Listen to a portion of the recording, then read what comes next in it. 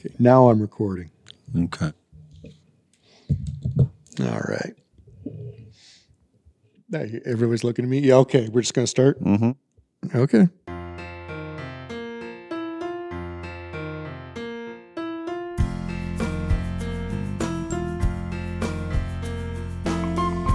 From Atlanta, where our gay pride doesn't need a parade. It's year-round, girl! John made me say it. John wrote it right here. I am his teeny little shoulder monkey. And about the right size, too. I could fit right in a pocket. It's the Whole World Improv Podcast, brought to you by Whole World Improv Theater, Atlanta's original home of improv. Here are your hosts, artistic director Chip Powell, and a man who taught his teenage daughter to drive by Atlanta rules, especially in small towns and rural areas, John Mihalik. What does that mean, though? Because in Atlanta, John, I don't notice any rules to the road. I'm sorry. You guys really, you scare the crap out of me like every minute, Atlanteans. Is that what you're called? I'm sorry. I'm not trying to hate on you guys. I learned how to drive in Manhattan. There's a rhythm there. And here, no, there's nothing like that here. But I'll still stay. I've been here for 2 years. Well, I'm alive here. I'm here. No, I'm alive and I'm driving. Just drowning out the terrified screams in my brain with the smooth sounds of the Bee Gees on the radio. Hey, everybody. It's the Whole World Improv Theater Podcast. My name's John Mihalik, and with me, my co-host, artistic director, Chip Powell. How you doing? What's going on? Well, so we have one last interview to do today. Oh, thank God. And that interview is, and we're going to get to the bottom of associate director, David Owen. Hi, David. Hi, John. Pleasure being on the podcast here. Wow, you have a really nice, sexy podcast voice, David. I think I'm going to have a greatest hits of podcast voices. Yeah. I'm happy to finally be on. Well, we're glad to have you here. David is another guy who I actually graduated with. Which class? Oh, you took him twice? The advanced games class? The old one. Twice. Yeah. No, the old one. I was a product of the beginners and advanced class format. Right. We went through advanced together. Did we? Yeah. Yeah, there's some picture I have of all of us on stage. I think it's the one where I'm wearing the green shirt. And yes, I remember that. Yeah. I was wearing some baggy jeans and like black dress shoes. Oh, wow. Didn't have the best wardrobe at the time. Yeah. Speaking of wardrobe, guys, are we going to put our clothes on or not? No. I get there's no camera, but do we have to do this thing butt naked? Look, that's the rules. All right, fair enough. Butt naked or no interview. All right, fair enough. It's just a little cold. You don't want clothes rustling In here. or just affecting the audio Nah, quality. yeah. Hey, anything for production quality. Yeah, just be sure to wipe that seat when you get up. I am 100% not editing that. So stupid. So take us back to Baby David and how Baby David gets involved with Whole World Theater. Well, been coming to shows since I was a kid, watching Emily perform, watching you perform, and always been a big goofball. Something I've always done well is make people laugh. College rolled around, wasn't really doing well. Wasn't really my thing, unfortunately. Same. Yeah, it didn't quite go according to plan. I was around like 20, 21. Emily gifted me the beginner's class as a birthday present. And my birthday's on the 28th of December, so I get those two holidays mixed up in my mind. But yeah, she gave me the class program. Took it, was extremely nervous because at that point I was very secluded from everyone. I was just kind of hanging out in my house, in my room, playing video games while everyone else was getting their education and getting ready to find their job and stuff. And I didn't really have much direction. So I came along at a great time. I'm very happy I took the class program. It was with Lauren Rivard Goins. She was my first ever teacher. Real sweet lady. Liked working with her. We had a good class, too. We had a nice big class. You know, I was in there with Brett Benson, Jessica Michelle Rudd, Donovan Young, the legend himself, and Matt Griffin. It was a good beginner's class. Yeah. And then we went to advanced games, pretty much all of us. They were a unique group. I remember they always had a ton of questions for you. Matt, Brett, Donovan, and Jessica, they all kind of stuck out in my mind because they were always just very inquisitive. Wanted to know how to do it the best, yeah. Yeah. Good times. Those were 2 good classes. My current class has a lot of questions about what's going on. Yeah, do they? Oh, yeah. Which I don't mind. They're probably the most inquisitive that I've had in some years. Oh, that's good. They really want to know inside and out. As a matter of fact, I was talking about the 10 basic rules of improv, and one of the girls came up to me after class and she says, "What the hell is the 10 basic rules of improv?" And I was like, "Oh, Lord. Okay, well, here we go. Let's do it." Mm-hmm. We'll include a link to the 10 basic rules of improv. David Alger's 10 basic rules of improv. Well, no, those are great rules. No, they are. No, I'm just surprised that, it's like they're in their second round and they don't know about them. It's just one of those things. Because I've been saying for several weeks, just review those before you come in. And it was like 5 weeks later that somebody was like, "What is that?" And I was like, "Wait a minute. Why did you ask that 5 weeks ago?" Yeah, exactly. So did you think back then, when you were taking that class, that you would ever be where you are now? No, because I've always enjoyed making people laugh. That's something I've enjoyed since I can remember being a child. But, at that point, I was really stuck in trying to find the most a comfortable route. Because I did sports year round in school, football in the fall, then wrestling in the winter, and then track spring. So my life was very I had a schedule with everything. I had a job. I was a lifeguard. I didn't have much downtime. I was always going and doing things. And so I wanted to change. And I was like, all right, I'm going to do some things. Because some of the sports events would stress me out. Sorry, I've got ADHD, so I'm going to bounce around a little bit, viewers or listeners. But, I had the wrong mindset back in the day. I'd be nervous. It would intimidate me. So I got in the mindset of I don't want to do anything that intimidates me. And even though I love making people laugh and being goofy, performing improv for an audience was obviously very nerve-wracking because I didn't have experience with it. So I did not see it. I actually still remember after we graduated advanced games, we were at Tin Lizzie's. You were there, all of us, Brett, Don, Jessica, Matt. And I remember being in the bathroom and thinking, whew, what a relief. No more performances. Little did I know how wrong I was. Mm-hmm. But I couldn't see it. I wanted my life to be comfortable and predictable. What did you eat at Tin Lizzie's? We had 3 amigos, the salsa, guac, and queso.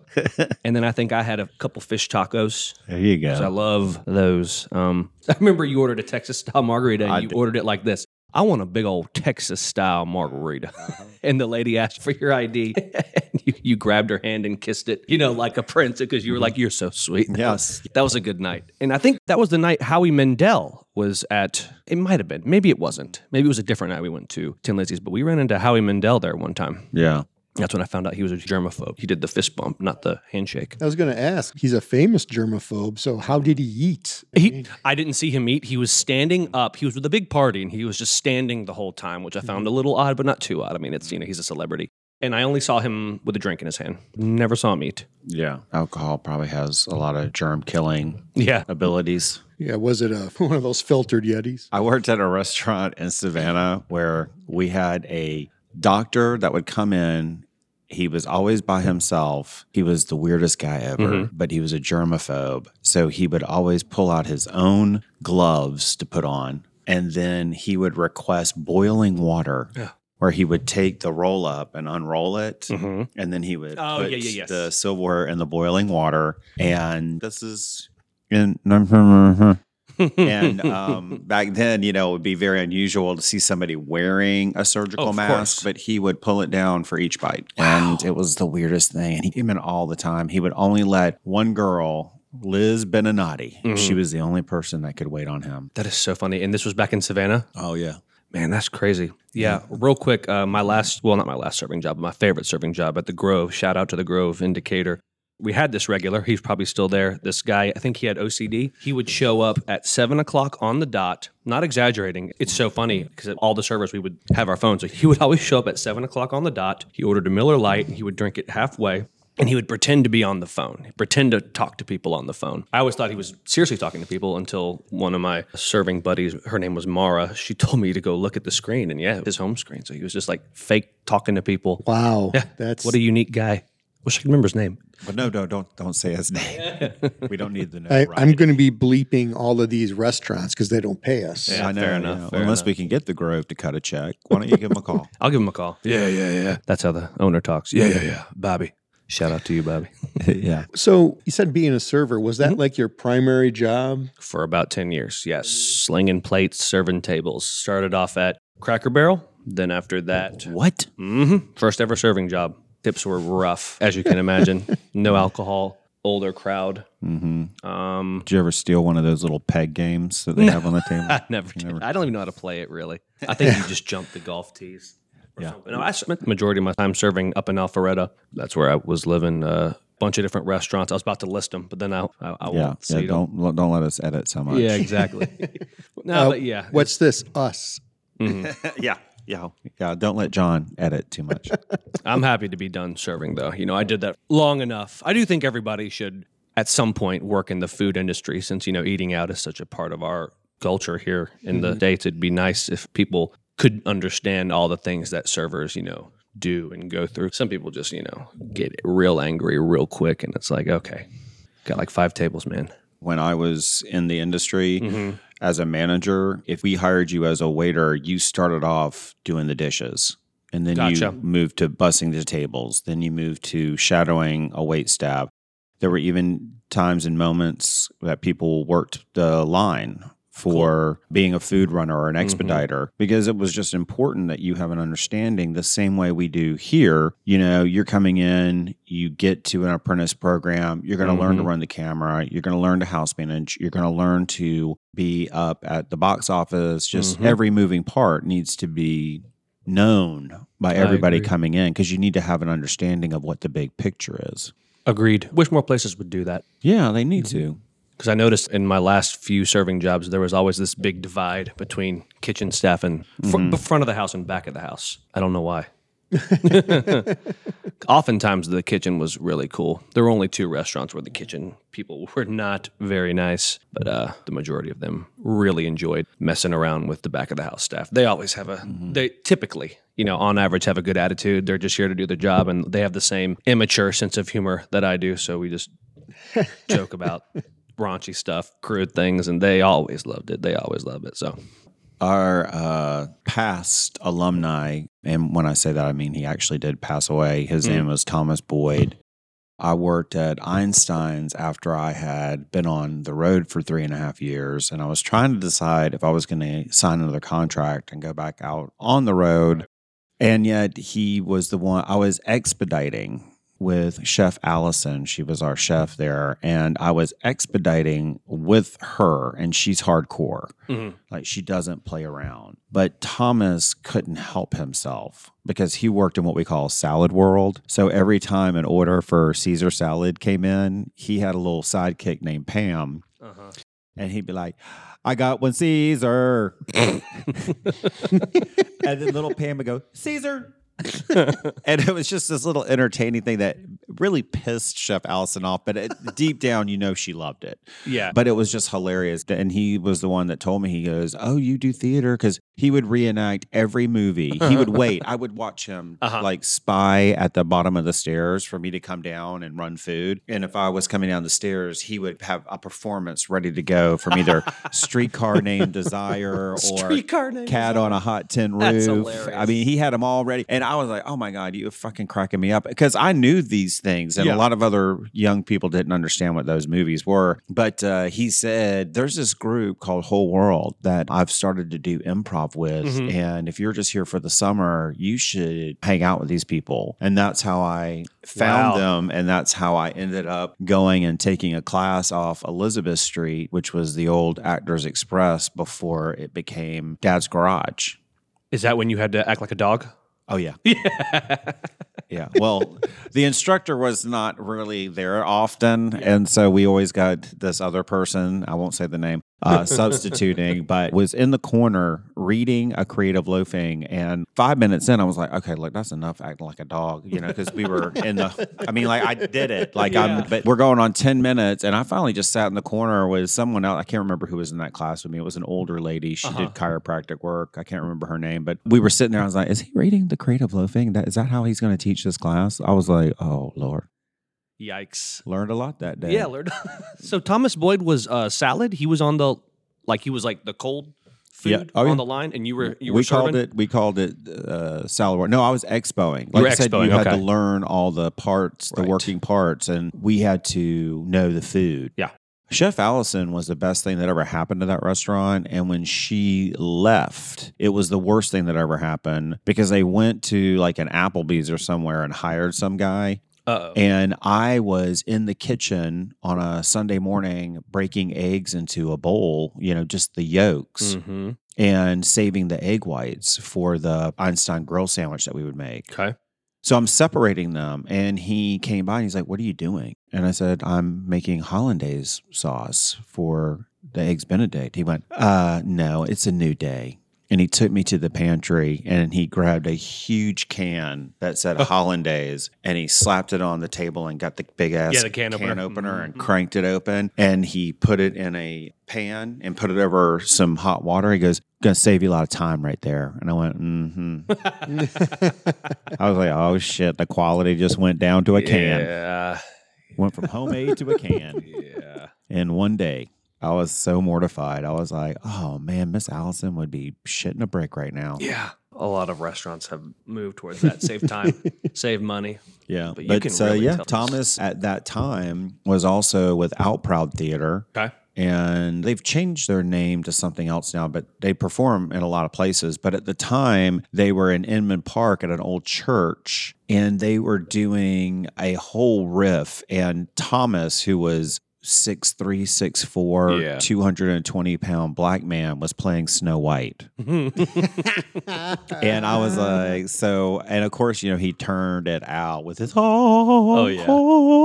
and we so loved him, and he was freaking hilarious all day, all the time. So, after seeing that, I was full on into doing stuff with the whole world. I would imagine his Renegade is still like top 2 favorites for mine when he had the dress on and he was singing the Do you believe Oh yeah. on the Spring Street Well, and to in the traffic. true Thomas fashion, he had on a bouffant wig and full makeup and a sequin dress. But if you pan out the shot, I know he's what you're- got his big old baggy jeans and white sneakers on underneath it. But he's still sold it. He's just sashaying through the traffic out in front of the theater. That was all shot in front of the theater during rush hour. And we used to entertain the hell out of people during rush hour. That's hilarious.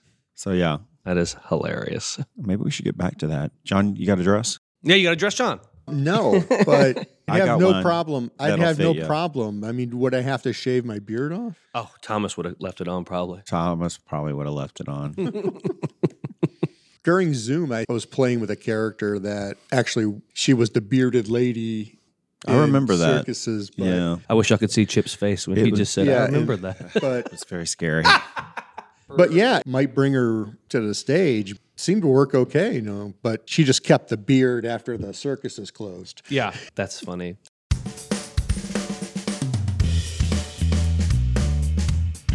If you are looking to enhance your awesomeness and meet sexy new people, you need to take a class at Whole World. We offer a 10-week class for adults at all levels.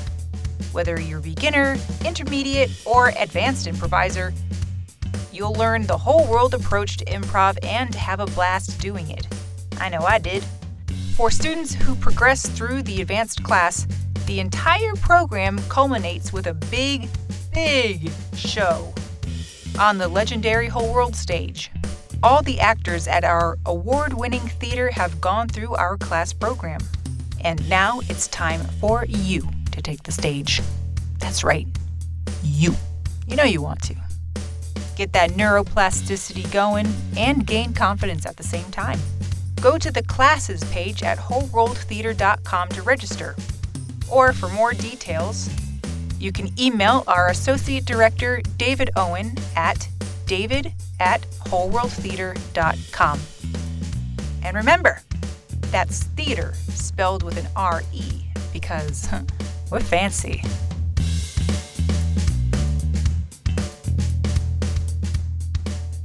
I know everyone has their opinions on that time when we were doing Zoom shows. I look back on it fondly. For what it was, I had fun doing them. I had fun emceeing shows for people. I enjoyed opening my Burger King Pokemon toys at the top of it in pursuit of that stuffed Pikachu plush. Because I knew some of my campers were watching and my students were watching. I was going to bring it up. You beat me by like a second. Did you keep all of these Happy Meal and Burger King meal? You kept them all? You collected them all? So, no, I did go on eBay as I was quarantined and bored, and I bought back a little bit of my childhood. I bought a bunch of Generation 1 Crazy Bones, which was a big thing in the late 90s to collect. Then I got a bunch of those Burger King Pokemon Happy Meal toys. And I didn't buy them with the intention of opening them on camera, but I just ended up doing it. Well, you are big into that kind of 90s nostalgia. Totally. 90s, early 2000s. Yeah. I mean, obviously, as we grow up, to me, the 90s were, I just got out of high school. Yeah. I don't remember the early 90s as much because I was really young. But the late 90s, I do remember quite fondly. So can we pick up from the bathroom at Tin Lizzie's? So you get out of the bathroom and you're like, oop, done performing. So what the hell happens next? I don't know what I was thinking. Well, obviously, I was still in the mindset of I'm done doing things that make me nervous, AKA I'm done doing things that challenge me, which is not a good mindset to have. Mm-hmm. I think I was just meandering along in life and just looking for something. And Emily stayed on my ass about it, and you did too, which I appreciated because my complacency would not have brought me back here. I'm very glad that that's not what happened because I love what I do. And did you do any of the camps as a kid? Nope, I did not do the camps as a kid. I don't know if I was. When did Emily start the camp? I might have been too old. I don't know. My brother did them. My cousins did them. Yeah. I think I might have been too old when she. I mean, we started a long time ago. Because when I first became student program director, right, I was reaching out to Pinckneyville School, and we were doing stuff there. And then somebody said something inappropriate. And I've been doing kids theater for many, many years. And when an actor messes up, this is what I've learned. It takes 1 millisecond for it to register, and then several seconds after that for the ooh factor. The ooh, when an adult has made a mistake. Oh, yeah. And it's very well pointed out. And it's one of those things in the room that you cannot ignore. Yeah. And then there's always one of the teachers that's going to come over to you that you're hoping to get a check from. Yeah. That's going to be like, yeah. We're docking you. That actor said shit during the kids show. And you're like, yeah, it's improv. It might happen. But we had created a whole line of games that were just for little kids. Like we had a Mother Goose improv with the buzzer, which is how that ended up happening. Wow. And I wasn't and did not want to work with children anymore as much as I loved them. But I knew he was going to amend the statement immediately. Well, and so I ended up becoming the assistant artistic director, and we hired Emily to be the student program director, and she did a much better job at taking that over. So, I mean, that would have been very early on in Whole World career. So I believe the only person to go through the entirety of the program is Josh Rosenthal. Yeah. I know he was a camper. Well, we just had his interview roll out. Yeah. You were talking about how structured everything was and your jobs and everything like that. So Whole World, was this your first exposure to acting at all? Yes, apart from doing a one-man show for night program at Camp I Harbor, an overnight camp I did. Yeah, it was. I only did like unofficial things involved in school. Never was a part of the drama department, but like, for the talent show, my buddy and I did a comedy duo act. Yeah, so this was my first exposure. So when you graduated then, people you talked to, I know Jessica, Matt, Donovan, they all moved into The Apprentice. Did you move into The Apprentice cast immediately? No. Or you took the time off? Yeah, because I was so complacent. I was comfortable being complacent. I just took advantage of having the quote-unquote downtime because that's what I perceived it at the time. I perceived it as like, oh, I'm done with school, done with sports. I can have some time to myself. But then you came back into the one that we were in together? Yeah, it had to have been. Who else was in our class? Oh, it was Josh, Jennifer Natoso. That one, yes. David, what was his last name? Algak. Yeah, something like yes. that. Yeah. I liked him. Andignac. I can't remember. But yeah, I liked I think it's Andignac. something like that. Well, him and I had some good chemistry on stage. I liked performing with him. Yeah. Was Kossover in that class? Yeah, Rachel. Okay. Cool. That must have been my second. And then my final graduation was, I think, with Christy Hildebrandt and Aaron Lance Gatlin. Yeah, Those types of people, yeah. So you went through it 3 times. I believe. Did that help you overcome the complacency having gone through it that many times? Yeah. And can one of y'all define complacency? Very comfortable being, like, reveling in predictability. Thank you. I really appreciate that for our listeners. I was very happy just doing only the things that I knew were going to happen. You're nicer than I am. Listenersdictionary.com.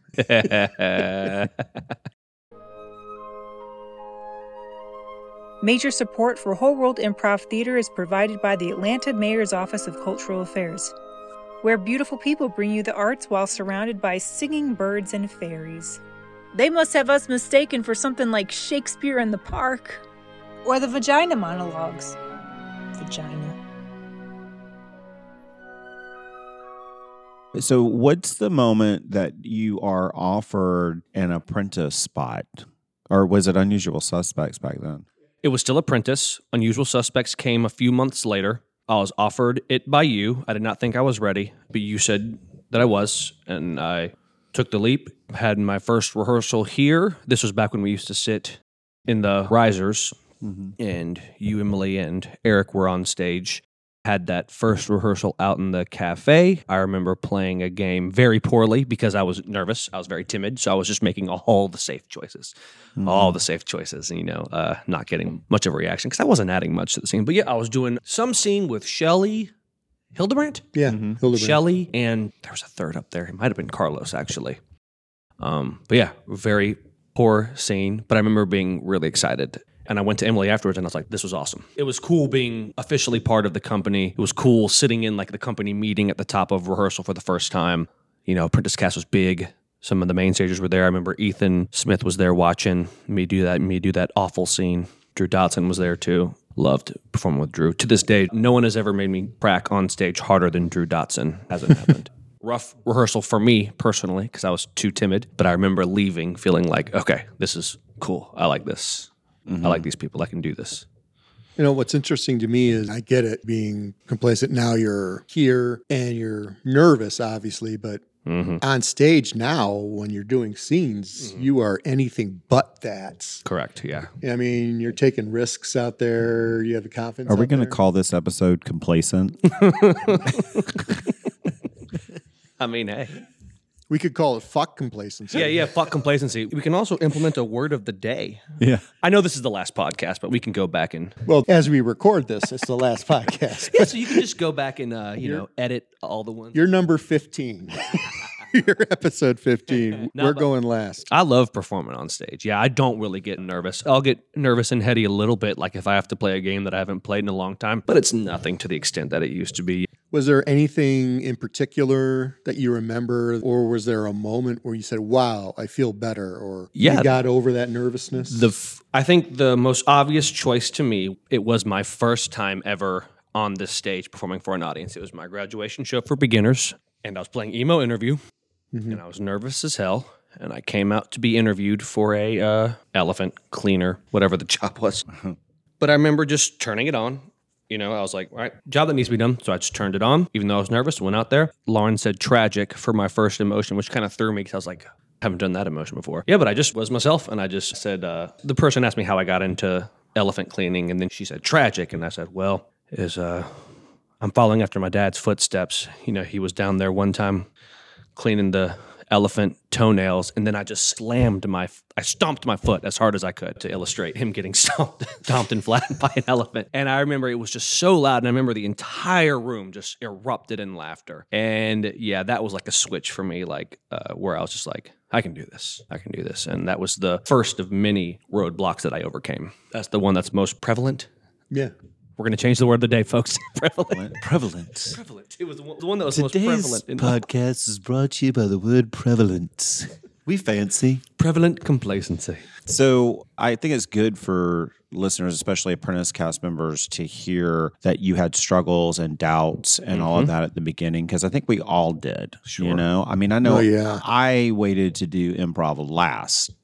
I mean, we had a little bit of training when I was a kid in musical theater. We had a little bit here and there. I was really introduced to it in Minnesota at the Limelight, because the people that owned the company I worked for, also one of them owned the Limelight. So I would get to go down there on the weekends when we weren't working, and they would pay me to run concessions or the box office or work in the booth, all the things that you should know how to do. And one night they called me up on stage and they used me for a scene. And I had never been more nervous. Oh, yeah. Because I'm watching these guys, and they do comedy sports. So it's, you know, the red team and the blue team, and they all have a name. And I'm supposed to be not only giving them information for them to do scenes, but I'm supposed to pick the winning team and all this stuff. And I was just up there. And when we got off stage, I was just being me. And we were in the green room in the back, and they were like, you need to take a class right now. You need to do this right now. And I was like, I'm too busy on the road. But we were doing 50% education with 50% improvised comedy and rehearsals that we would then script. So we were on the road doing all of this stuff, which is how I got the fortunate position of being a director there with the company, because I excel in that environment and I loved that process. And I think that the more people know that, you know, when you're first starting this, you got to have those. I always tell people about my crappiest moment on stage. To this day, it is burned into my brain. We had created a dungeon set up here. Okay. And Timothy had painted it. Okay, so on the stage up left. Yeah. All right. So we painted it to look like cobblestones. And I was supposed to be a friar, and they wanted me to have the ball spot on top. Perfect. It was Lance Crawl that was emceeing that show. And Jenny was supposed to be the fair maiden, my daughter, who was going to be beheaded that day. And Wes Kinnemer was behind us, shrouded in all black, holding a plastic axe. And he was instructed not to speak. I got so heady about the whole performance, about me being a friar. And I thought the outfit looked stupid. I thought I looked stupid. I wasn't buying into it. And the scene started, and I just froze up. And he was buzzing. And then at one point, I got buzzed so much, I just shut down and I stopped talking. And Jenny's like, can you please say something? And I was like, And all of a sudden, Wes lifted up his hood. He said, he's catatonic. He can't speak because he's in fear that you're about to have your head cut. And then it ended. Yeah. And I just remember walking back there, and all I can remember is Jenny going like, what the fuck was like, Jenny? And I was like, I don't know. And then, of course, you know, after the show, Lance was like, what the fuck was that? And I was like, I don't know. He's like, I don't know that you're ever going to be in one of my shows again. I was like, oh, shit. Yikes. Oh, shit. But I mean, everybody has a moment or a time or a story, which is why I'm glad we do this. So other people coming up, just because we now have done it for so many years and we may be better seasoned at it than others, but we all still had our own struggle. Absolutely. Do you remember John Raffa? Remember that you would have him play that game, Here I Am. I don't know if you remember it, but he told us that first time he ever played that game, he did not know that he had to come up with a name for the show. He missed that part of the direction. So he realized it when you were like saying, all right, let's see how they do. And the lights went down. So he just went, shit. And so he like hid behind the red bar or whatever big thing was there at the time. And he was just thinking. He was like, all right, I got to think of a name. So he was just back there thinking. And then the lights went up. He said there's like probably good like 5-7 seconds of just nothing happening. And then he just blasted out. And because his mind was freezing up, as you do when the pressure's on sometimes. So he just blasted up and went, here I am. And then went on with it. And then that became a thing for him. Yeah. So funny. So I'd like to know both of your opinions on this. You know, the roadblocks we're talking about here, you know, freezing up. What's the way to get beyond that? Well, how do you work on that roadblock to overcome that roadblock? I would say, besides practical experience and repetition, which is the most important thing, if you ask me, it's what I tell my students as well. You got to immerse yourself. You got to expose yourself to it. I remember Chip said, in one of the classes, it was the class that I had took with Nick Tapp, Trip Crosby, Dutch, what was his name? The traffic guy? Yeah. Mark Aram. There we go. Radio's Mark Aram. I remember you told us, because we were not coming to jams or shows, except for one of the students. I remember you told us, and you're like, look, y'all, in order to get better at improv, 2 hours a week ain't enough. You got to do more. So I've always remembered that. So practical experience, I would say. Expose yourself to it as much as possible. And last but not least, if you find yourself in a situation where you are freezing, what I did that helped me out of that moment, and I've never frozen since, is this isn't like groundbreaking or anything, but I literally have to picture where I am in the scene. I can't be thinking I'm David on a stage doing improv. As soon as you do that, you're fucking up because you're in your own head and you're not listening and you're letting things pass. But the scene called for us being at a bus stop. I was freezing up, so I literally just pictured my childhood bus stop when I was waiting, and it pulled me immediately into the scene. So that's what I tell everyone. If you're having a moment, if you're in your own head, picture the where, immerse yourself in it. You got to do it quick, and then you're off to the races. That's what helped me. Chip? I knew from the moment I got off stage after that colossal fail. I'm sorry, was it filmed then? Was this when y'all were filming for Turner South? I don't know that it would be filmed. I don't recall that was happening at the time. I had just become main stage. Gotcha. And you really had to fight to get into a show. Because like I said, at the time, I was also not able to do the shows on Friday because I was bartending. I was our first bar person. Okay. And now I'm the bar person again. And now I'm full circle. Yep. Yes, sir.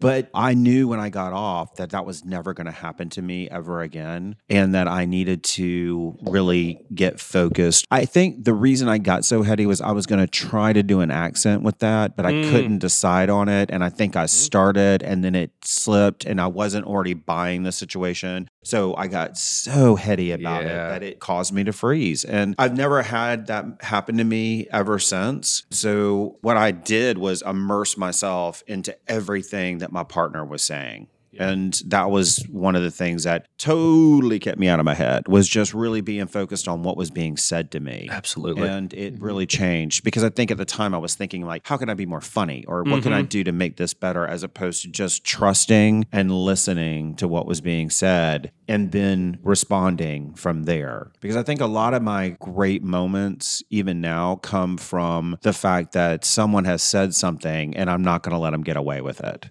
Yeah. Like, you can't just breeze over some things. And I think some people do. They just say it for the sake of saying it. And I'm always looking for that in my partner's conversation so I can say, bring attention to it. Tanya does something similar. My worst scene was a version of Interrogator. It's the, ooh, you're in trouble, which means my parents caught me. You know, I came home late, and then my parents had to give me clues as to where I was, what I did, and who you were hanging out with, and who I was hanging out with. Really fun. Cool. And it was with Elizabeth King and Matt Griffin.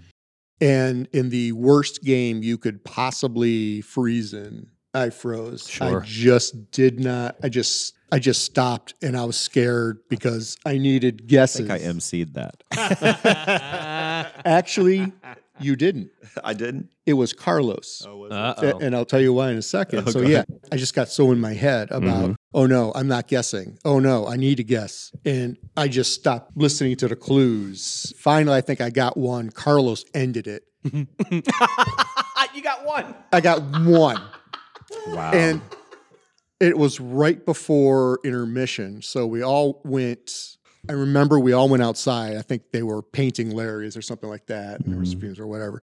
We all went outside, and you guys know Carlos. He was always positive, you know, and everything. Sure. You know, he just said, he just looked at me, John. And the only way for me to overcome it is immediately I just took responsibility and said, I fucked that up. Yeah. I'm sorry I fucked that up. Matt, Elizabeth, I'm sorry I fucked that up. And I did not get into a show again for 6 months.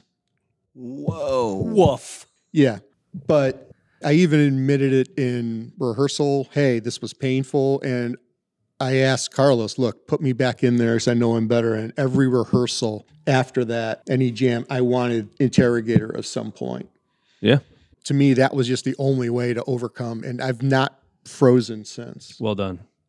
Man, 6 months. That's what you get, you son of a bitch. Mm-hmm. That's what you get for freezing. You know, that's one thing. You know, don't count.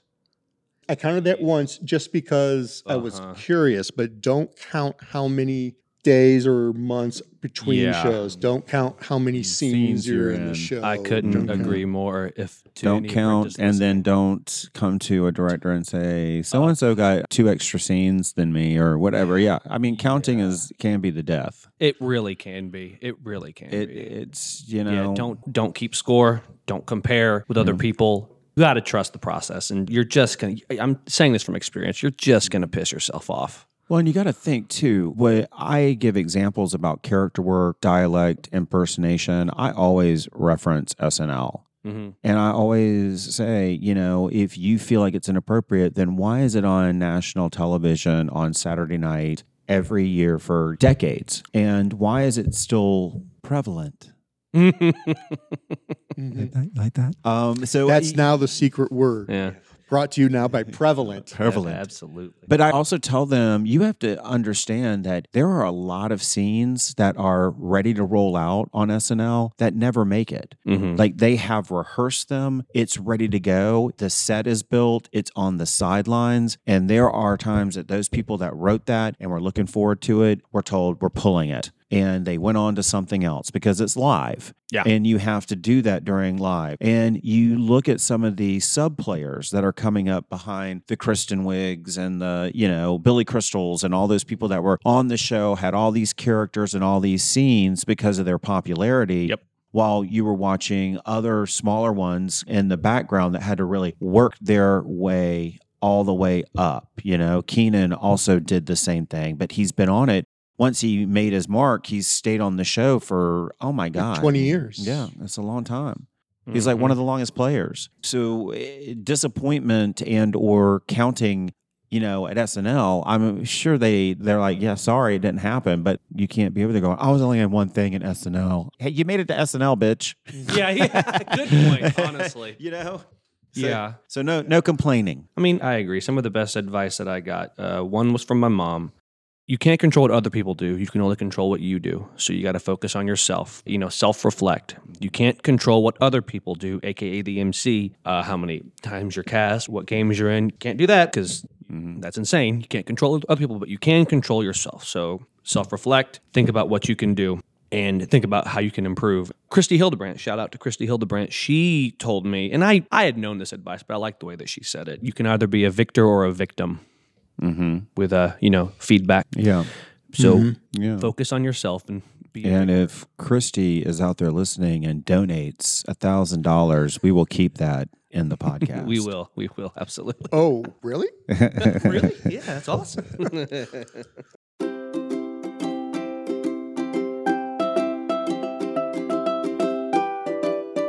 This program is supported in part by Georgia Council for the Arts through the appropriations of the Georgia General Assembly. Georgia Council for the Arts also receives support from its partner agency, the National Endowment for the Arts. And thank goodness for organizations like these, because now more than ever, anybody sick of that phrase? Everyone knows how important the arts are, because where did everybody turn to after 2 years of hell? The arts. So let's keep recognizing these amazing organizations for what they are and what they do. We love you. You're in the Apprentice cast. What is it like? Because I've asked everyone, what's it that moment that you cross over into main cast? What's that feeling? What is it like?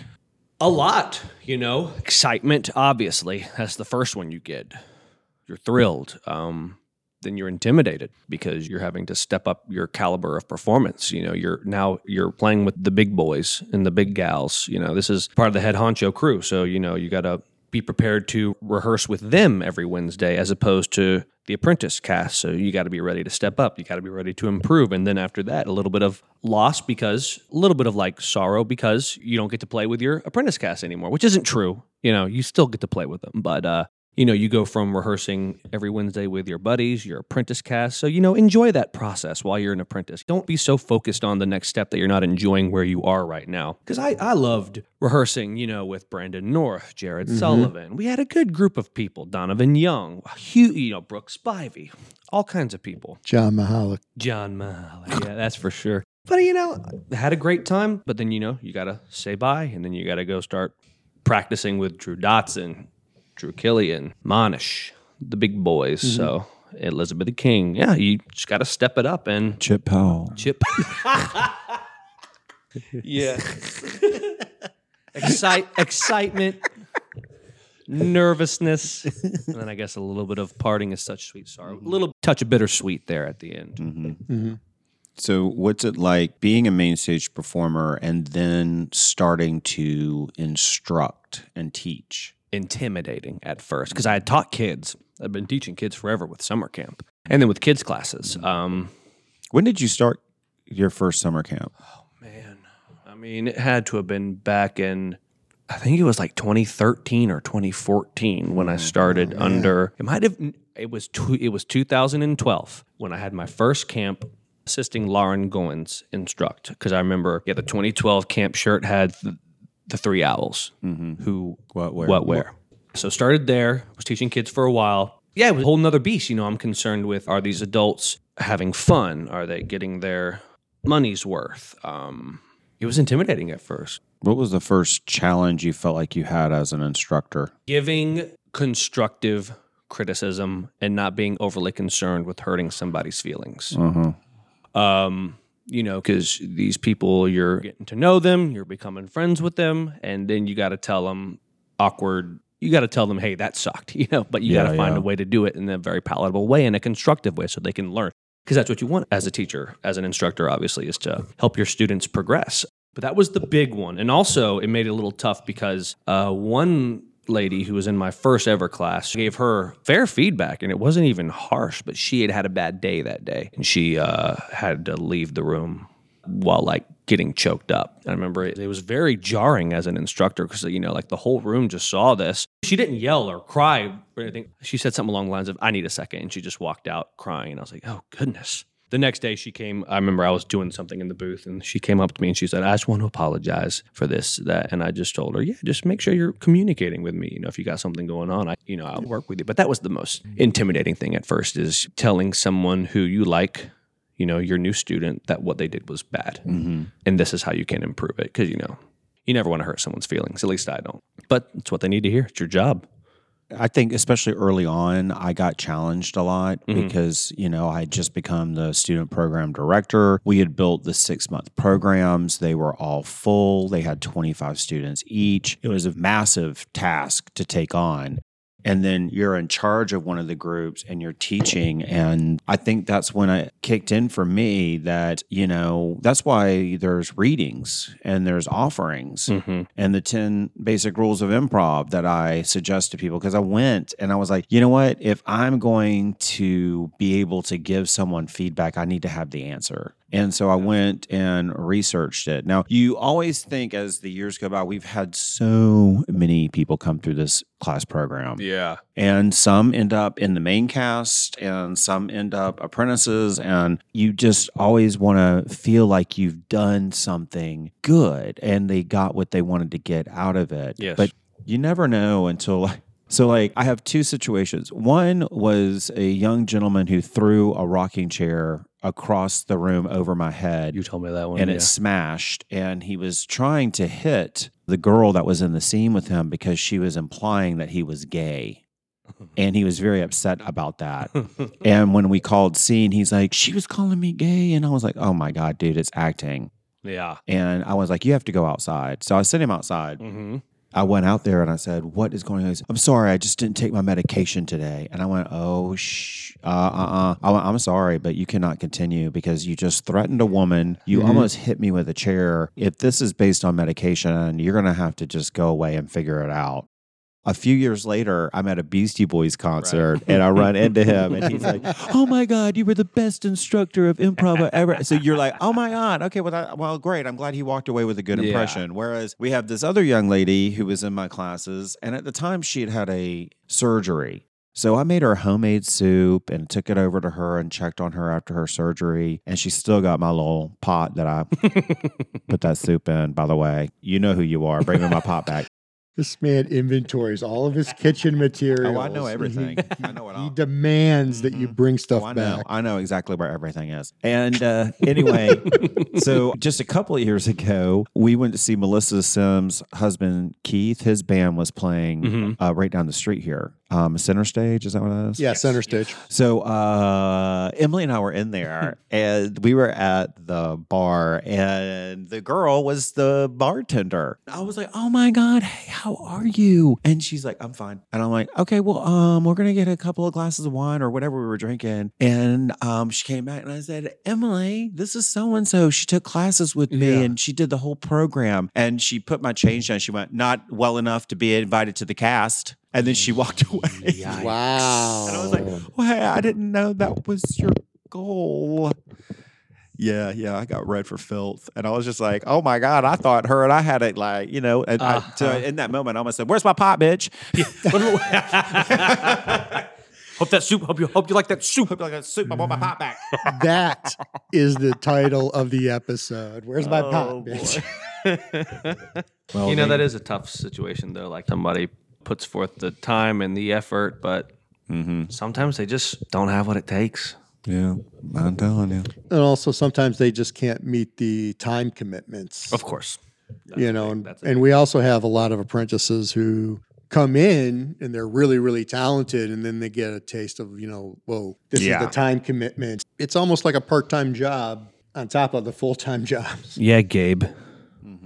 Come on, man. What's it like for you now that you are a part of the management team? That also is a different layer as a performer here. So it's not only that you run a summer camp, you instruct adults, that you put these classes together, now that you also MC shows, act in shows, but also have to work amongst the cast as a manager. What's that like?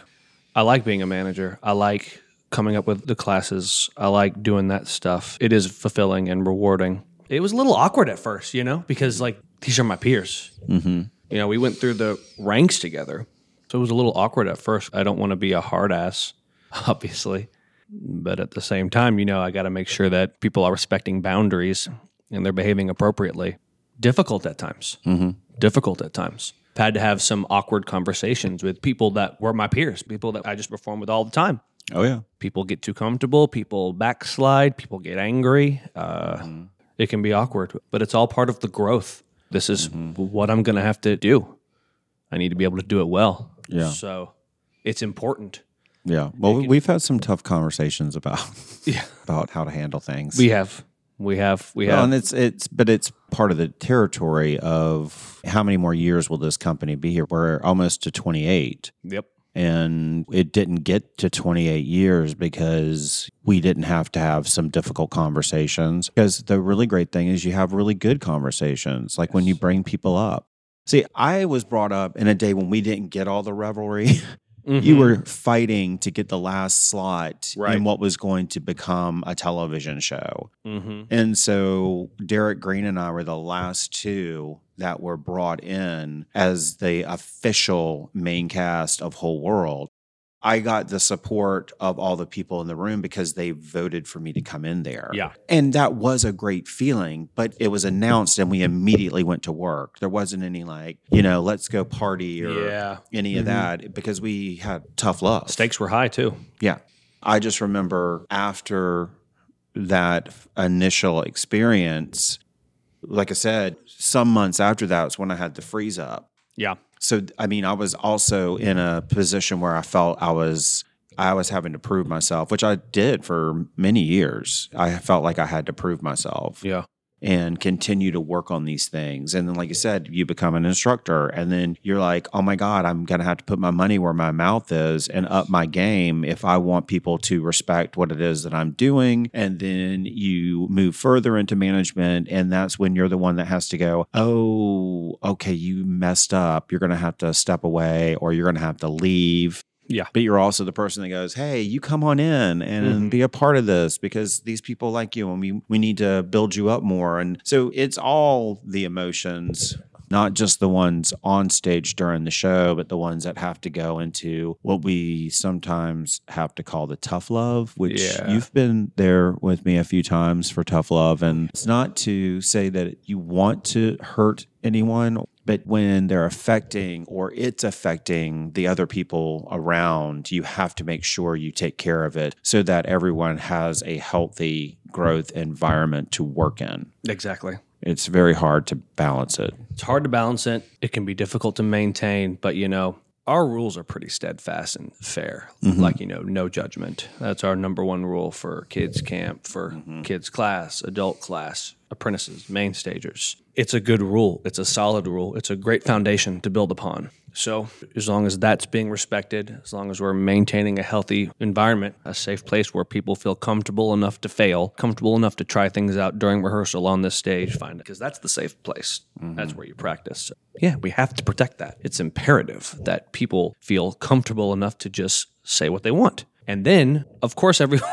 Of course, people what they want to say sometimes is wrong, inappropriate. That's what rehearsal's for. That's what practice is for. That's where we find out, that's a little much. I mean, I've had plenty of moments where, I remember that one character that I tried out during a show. I should have tried him out in rehearsal. It was based off of a YouTuber that I was watching a lot at the time. I was playing a character game. You weren't the MC, but you were in the scene with me. And he was just an immature YouTuber. And he said, that's gay a lot, It's back when we used to say that. So I was saying that on stage, like, oh, and he was very nasally when he would talk. So a couple of my responses started off with, oh, what are you, fucking gay? First one, it was like kind of a chuckle. By the time the third one came around, I remember looking at you. You were looking at me like you had the biggest smile on your face because you were like, dude, what are you doing? What are you doing, dude? Really? A third time? Yeah. You're beating a dead horse. Yeah. And that's why practices and rehearsals are so important. That's why no judgment must be respected. And that's why it's so important to have a place where we can all feel comfortable enough to fail. You got to fail to learn how to succeed, man. Can't skip steps, guys.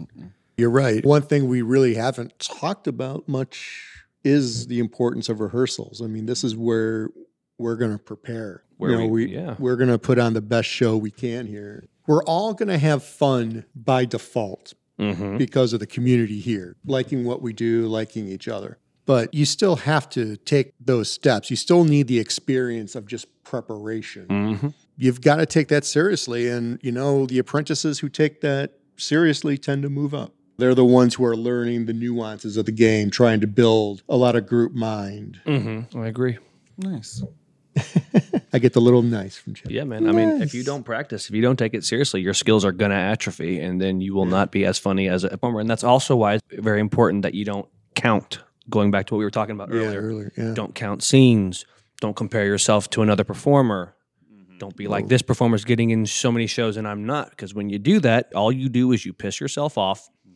And then when you come here, you're being a victim, not a victor. I always say, instead of counting or looking at someone else's performance, why aren't you creating a new character with all that extra time? Why aren't you creating something to impress? As opposed to coming in here with bitter feelings about what you counted and or what someone else is doing, because it's just going to make bitter party of one. And that's usually when I tap you on the shoulder and say, you need to walk away. Yeah, I mean, it just doesn't help. You just get in your own way if you can't manage your emotions and feelings like that. You got to know how to do it when the time comes. Otherwise, you are just going to prolong this period where you're not getting what you want. We're not just going to give you things, We don't want to do that. And neither you shouldn't want to just be given something. Earn it, man. Anything worth having is worth the work. Yeah, couldn't agree more. There's no substitute for that. Well, I hate wrapping this up because it's such a good conversation. We could keep talking for another hour. We've been here a while. You the most, obviously, John. I'm pointing at Chip right now. Audience at home. No, it was very nice reminiscing about. Well, and I'd really like to put my clothes back on. Yeah, it's really cold in here. It is. It's really cold. My Audi's become an innie. That is the title of the episode now. John still has his T-shirt on, which I don't get. It's just his pants that are off. Well, you have to do this when you're recording. Clearly, but how come we have to be butt naked? You have great chests. What can I say? Yeah, absolutely. All right. David, thanks for coming in today. We enjoyed talking to you and all your insight. Pleasure being here. Thanks for having me. Get back to work. All right.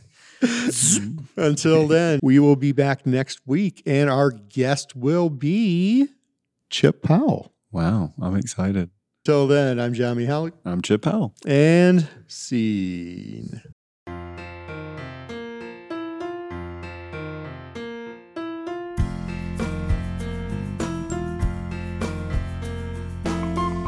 Thanks for listening to the Whole World Improv Theater podcast, now with a fresh new lemony scent.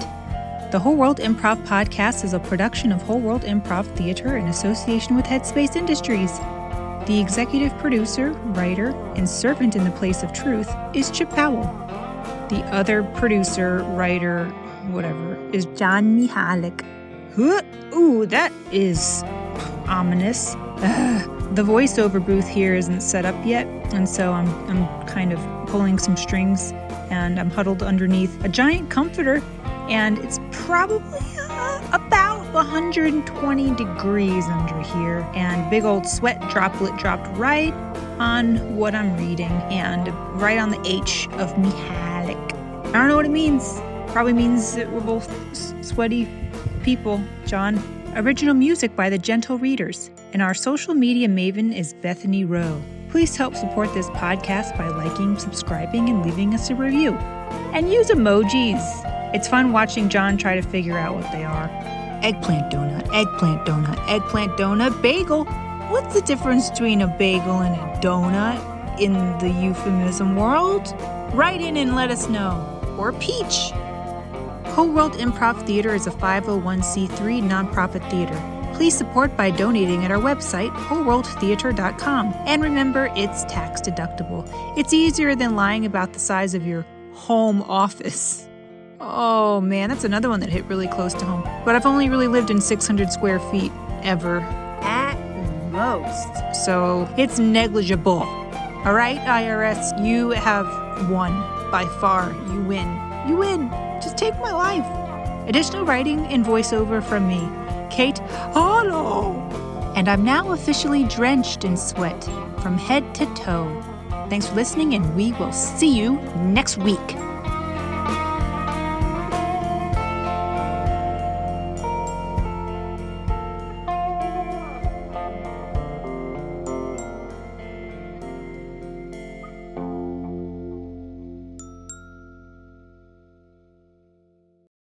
Hand me my shoes. That was fun, guys. Thanks.